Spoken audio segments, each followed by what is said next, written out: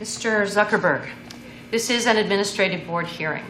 You're being accused of intentionally breaching security, violating copyrights, violating individual privacy by creating the website www.facesmash.com. You're also charged with being in violation of university policy on distribution of digitized images. Before we begin with our questioning, you're allowed to make a statement. Would you like to do so?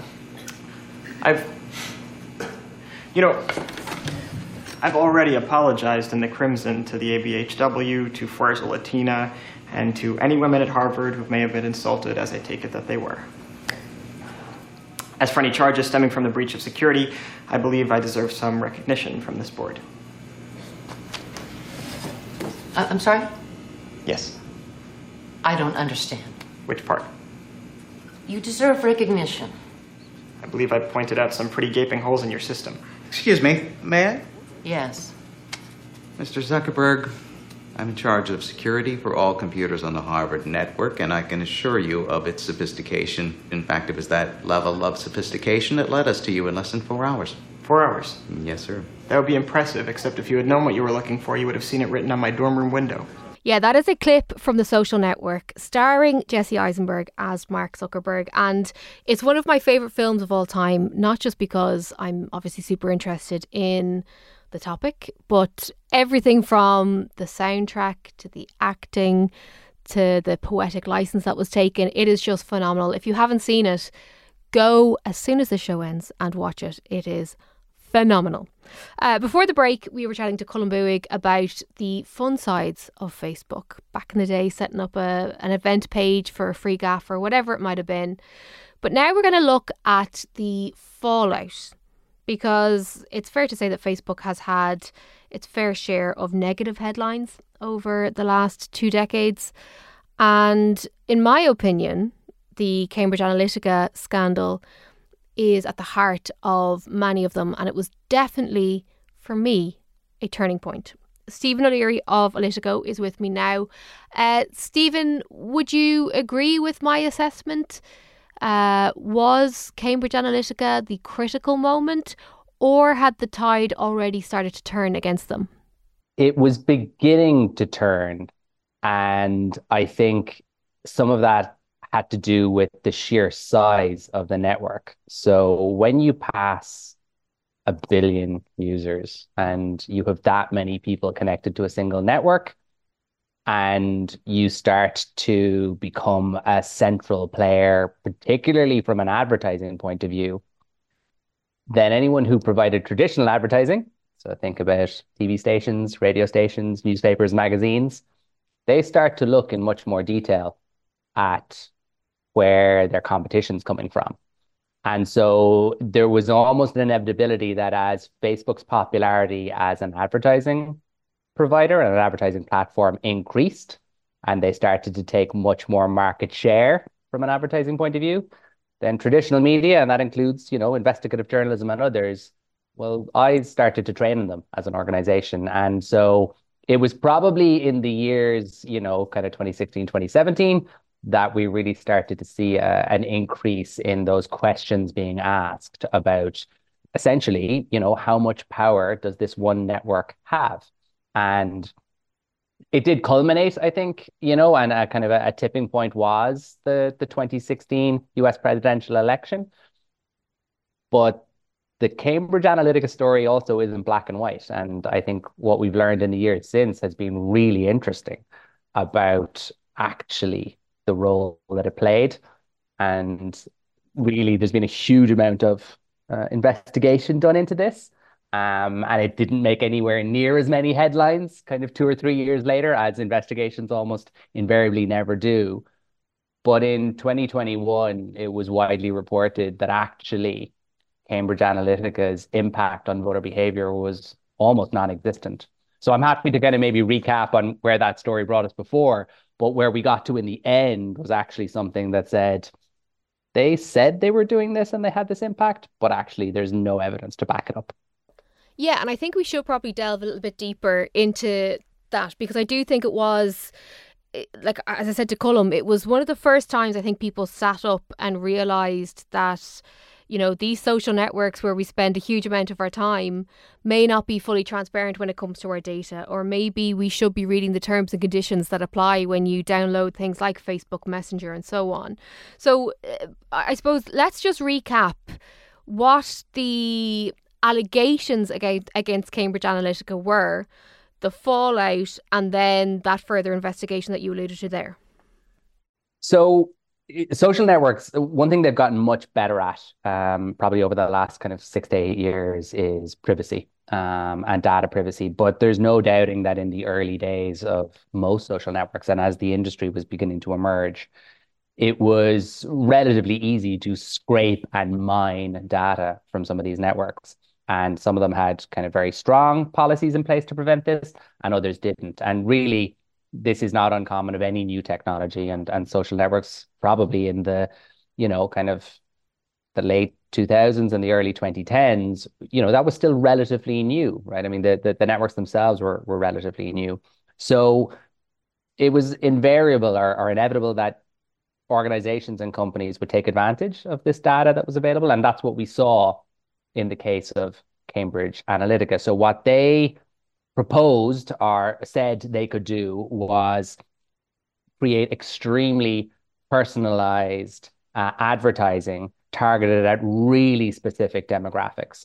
So instead of just having an ad on TV or an ad on the radio that will go out and be heard or seen by a certain percentage of the population, they claimed to be able to target at a much more hyper local and hyper targeted way. So imagine instead of targeting people in Ireland, they would target people in Cork who were interested in Manchester United and were over the age of 16 and also liked Taylor Swift. So they would get to this really specific demographic. And as a result of all these knowns, they would then create a type of ad that they knew would have the biggest impact. And where this started to come to the fore was in relation to the 2016 US presidential election and the claims that actually, as an organization, they had mined the data, voter data, or the data to do with those who were going to vote in the elections from Facebook, and were using it to essentially hyper-target the electorate ahead of the US presidential elections. Now, I remember when this story broke, and I remember so much of the reaction was, this is outrageous, this is appalling, can you please give me a step-by-step guide on how to delete my Facebook profile because I'm so appalled. I don't remember as much conversation of people going, geez, they have all this information because I manually put it in and I interacted in such a way that gave my data. Now, there's no question that what was done was, I suppose, circumspect, to put it politely. But I do wonder how much of an onus is on us, the consumer, for blindly signing up to things and checking in at places and saying that we like Taylor Swift and Ed Sheeran and liking their pages and so on. Yeah, so there's probably two parts to this. The first is probably to close out almost the Cambridge Analytica piece, and it's kind of double-edged, right? So what the outcome of the investigations was that they didn't misuse data in the EU, and that, for them, obviously, that's a good result, right? But on the flip side, part of the reason this was found to be the case was that actually they had zero impact. And so they had claimed to be able to influence elections and shape politics. But the reality was they were massively overstating their impact. And that's ultimately what came out of this, that actually all this data they had access to and all this information was not being used in any effective kind of way.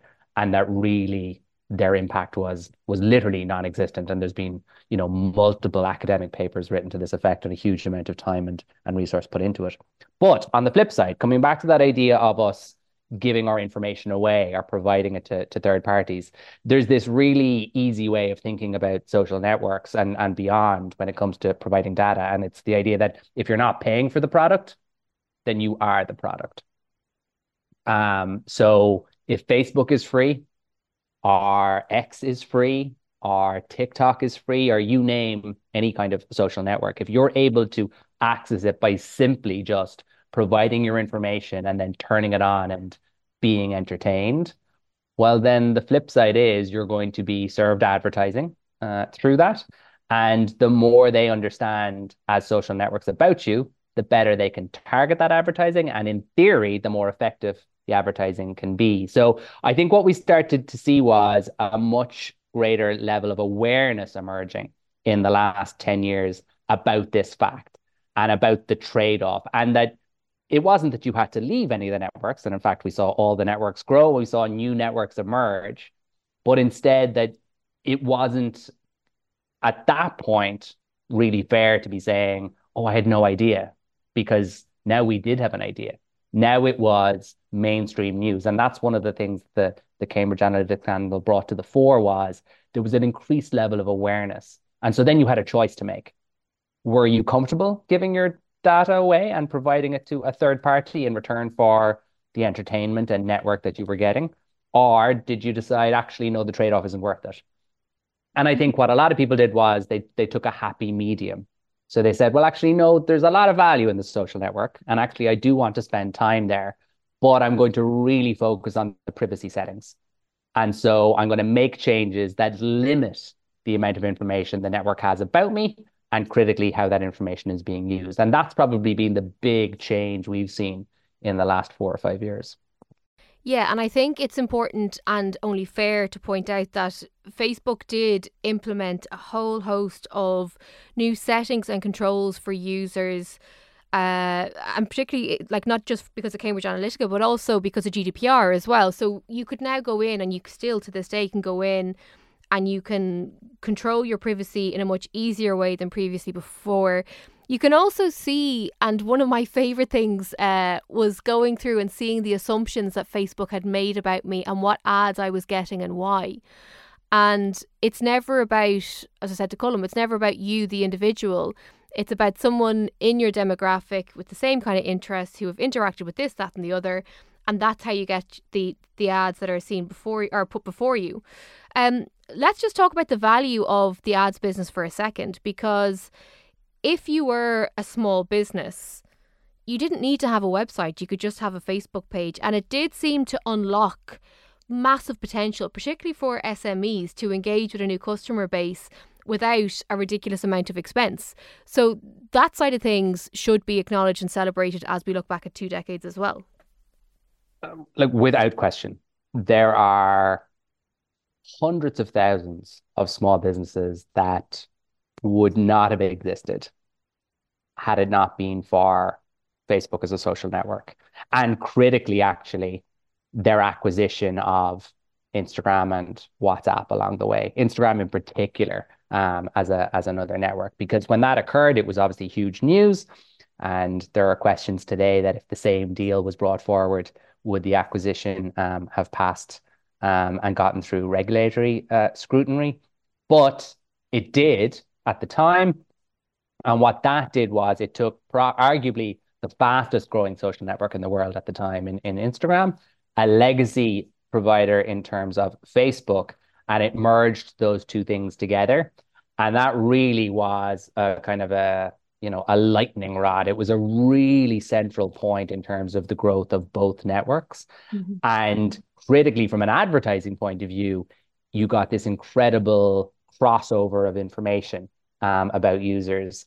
And in a way, one of the major advantages social networks tend to have is their ability, particularly when it comes to e-commerce or people selling things online, is to directly connect the sale to the source of the lead. So, traditionally the big challenge advertisers and those selling advertising have faced is, well, can you prove that by listening to that ad on the radio or watching that ad on TV or seeing it in a magazine ultimately led to the person buying the car? But of course, with a social network, you can prove from a traffic point of view and in other ways that actually your Facebook advertising is, or your Meta or your Instagram or whatever the network is actually leading to a conversion. And as soon as you're able to prove that, especially to a small business, well, then the small business can actually calculate the cost of the sale. So they can directly say, if I spend 100 euros on advertising on Facebook and I can get 500 euros worth of sales and my margin is X, well, then I'm just going to keep feeding it because I'm getting the return. And that's what you saw. You saw these kind of quite small brands in some cases explode in popularity, and rack up massive sales in a very short period of time because there was this direct correlation between the ability to target from an advertising point of view and actually track it to a sale on a website later. And that was a game changer for an awful lot of small businesses. Yeah, absolutely. And as I said, it's an important thing to acknowledge and appreciate about Facebook. Stay with me, Stephen, because when we come back, I want to look at some of the other trials and tribulations perhaps that the company has faced over the last 2 decades. Stay with us here on Newstalk. Tech Talk with Jess Kelly. Welcome back to the final part of this week's Tech Talk. We are doing a Facebook special this week, looking back at 2 decades of the social media giant. Stephen O'Leary of Elitico is with me. And Stephen, before the break, we were talking through the impact of Cambridge Analytica and some of the other scandals that had plagued, I think is probably a fair enough word, the company over the last number of years. Another area that it transformed, and it's not as clear as to whether or not it's a good thing or not, is news and news outlets.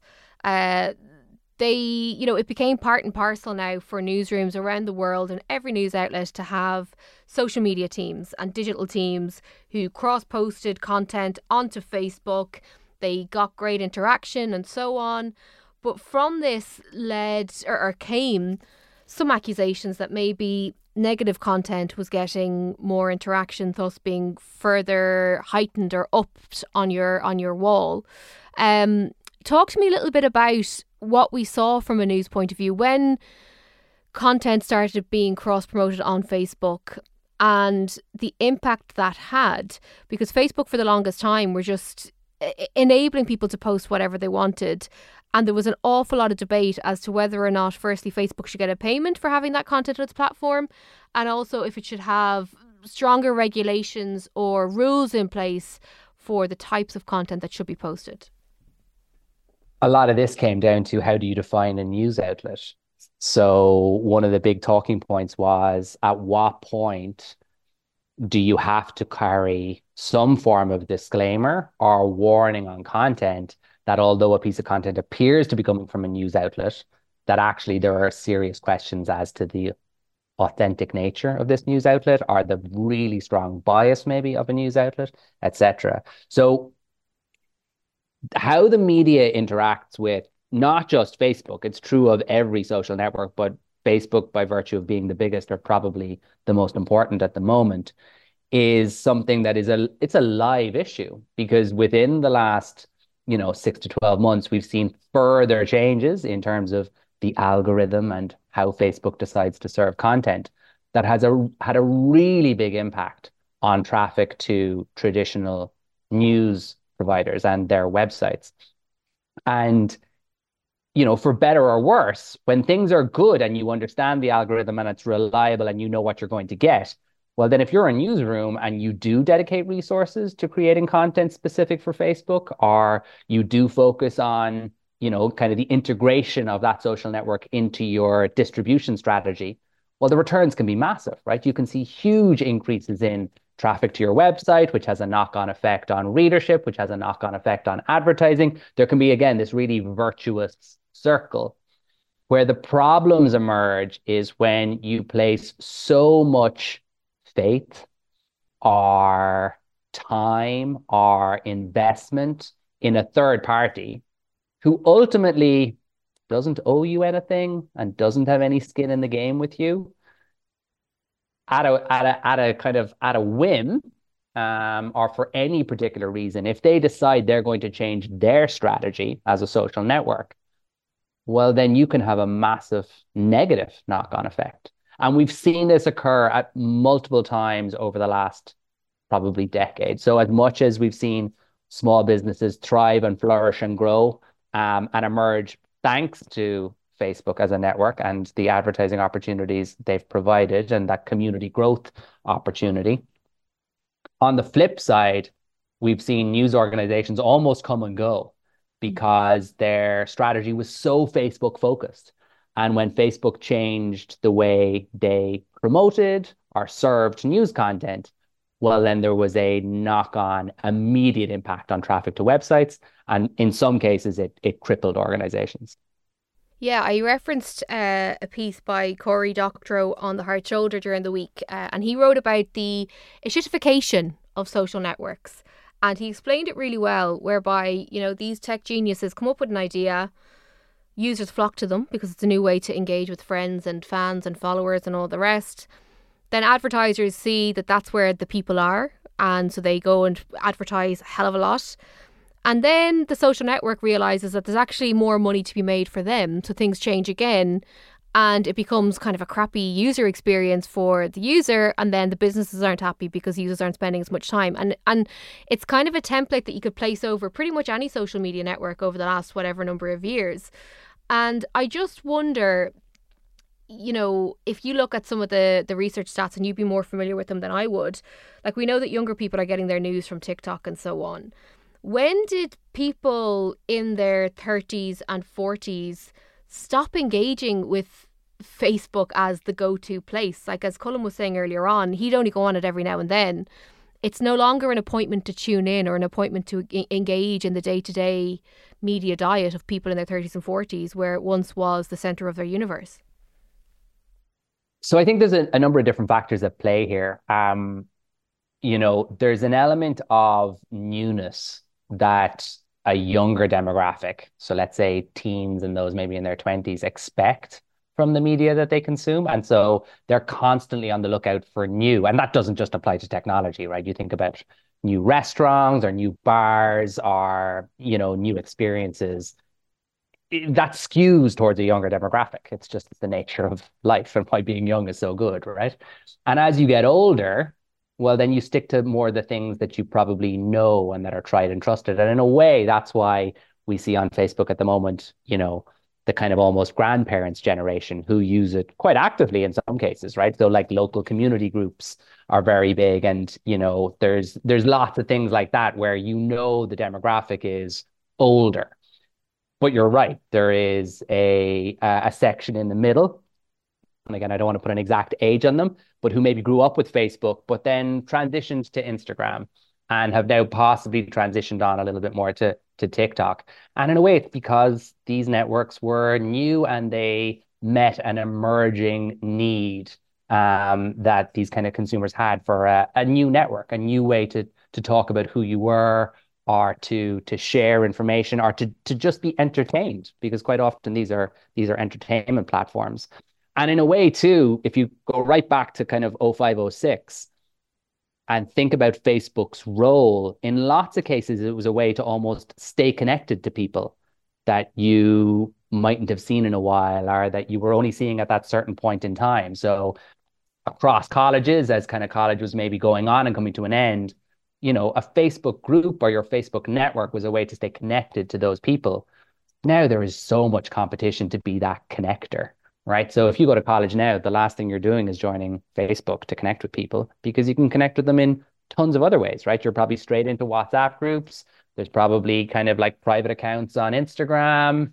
You're using LinkedIn for all your professional stuff. So now the competition to actually be the network or a provider of a network, it's vast. There's so much to kind of choose from. So I think invariably Facebook has come under pressure to remain relevant to a certain audience. But if you look at the usage numbers, the network isn't going anywhere. Mm-hmm. Its demographic is aging and they're using the network in a different way, but it's still got an incredibly important role to play for a very significant demographic and portion of the population, not just in Ireland, but across the world.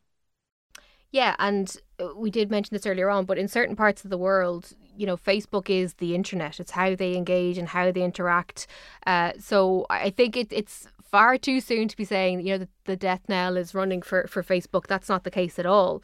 Another really interesting debate that has occurred many, many times over the 2 decades that Facebook has existed relates to the policing of content on the platform. And we alluded to it briefly in terms of news articles, but in terms of online abuse or cyberbullying, you know, I don't know how many times I've said over the years here on News Talk that they adhere to their own community standards. Obviously, legislation is catching up at long last, and we have things now like the Digital Services Act. We have the Online Safety Commissioner here in Ireland, but that free reign that all social media platforms had for quite a while of just, you know, deciding within themselves what was right and what was wrong, and the role of the admins, that is an important part of this story as well. It is, and I think this is one of those times when I feel we're really lucky to live in Europe. Because, you know, the Digital Services Act, which is coming into effect, you know, within the last kind of 6 to 9 months, has had a really powerful impact on this. Because I think, again, to give credit to the networks, you know, it wasn't that when the DSA got introduced that they suddenly started doing things, you know, for, you know, again, for probably 5 to 10 years, different networks at different levels have invested in content moderation. And in fact, it's probably Musk's takeover at Twitter or X that has probably shone a light on the value of those content moderation teams and still the discretion that these big companies have as to whether or not they're going to resource them. But what the Digital Services Act brought in were transparency reports. And we're starting to see the first versions of those coming through. And they give a really interesting insight into the resources that are being dedicated by, you know, not just Facebook, but Snapchat, TikTok, and others into the moderation of, like, you know, illegal or hateful or fraudulent content. So we're really getting a good idea now of what these companies are doing to handle misinformation, disinformation, and that other type of content that shouldn't be on networks and shouldn't be possible to share. And look, there's no question that they're not getting it right and that there's a huge amount more to do. But they're also not just sitting on their hands and pretending it's not there. They've addressed it. And critically, you know, they have to comply now with this Digital Services Act. We know what the fines look like in the event of a failure to do so. So there's a really strong case for each of the networks, including Facebook, to continue to invest in this. And, you know, again, there's a lot of chat at the moment about AI and the concerns and worries about it. But part of the upside actually is how you can use AI to detect this content before it even gets published. And I think that's one of the things that we actually don't hear an awful lot about. I mean, except from Facebook themselves, obviously. But we don't hear an awful lot about actually the content that you never see because it never makes it out in the first place. I think the statistic, I don't have it to hand, but I'm almost certain it's 90% plus of harmful or abusive content never makes it onto the platform. Because actually the systems that are in place, the automated systems, actually prevent it from ever being shared in the first place. So there's an awful lot of work to do. And I think for anyone who's probably experienced harmful or abusive, you know, content online will attest to often the difficulties in having it removed or being able to report it. But there's no question that some networks are doing better than others. And certainly, again, to give them their dues, I think Facebook as a group are able to point to evidence and investment they're making through these transparency reports into the moderation of that illegal, hateful, or fraudulent content. Yeah, and I do think it is something that hopefully we will continue to see progress occur and positively impact users. But it is one of those things that I'm just baffled that it's taken so long, to be honest. But anyway, let's not dwell on that bit.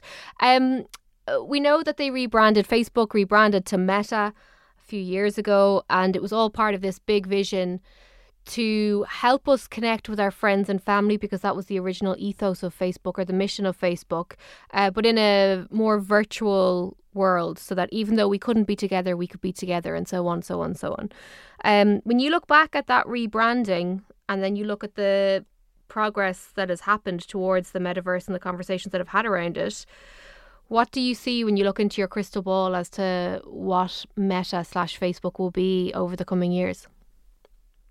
Oh, it's a great question. If I knew the answer, I'd be rich, right? I mean, like, again, look, hindsight is 2020, right? As we regularly say, right? And there's definitely a case that 2 or 3 years ago, when the metaverse was as topical as it was and maybe held as much promise as we thought it did, that actually the investment that Meta were making and the rebrand and all that went with that maybe felt like it was a good punt, a chance to maybe get ahead of the competition and to maybe save or re-energize what was probably at the time being described as a flailing network in terms of Facebook. We've already talked about the demographics and the aging population, etc.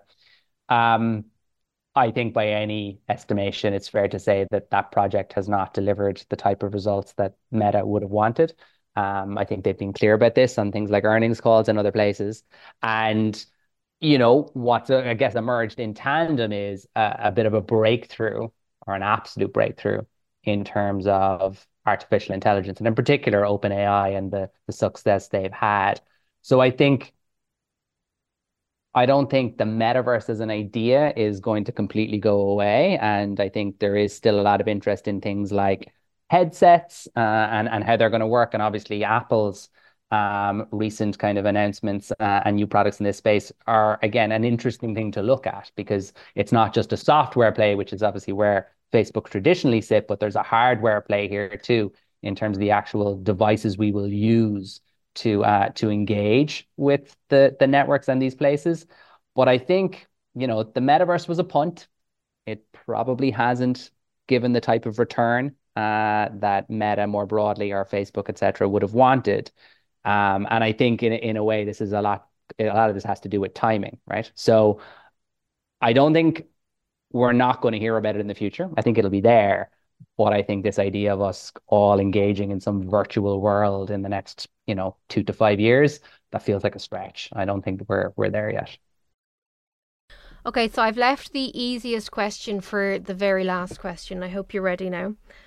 Overall, has Facebook been a good thing for society?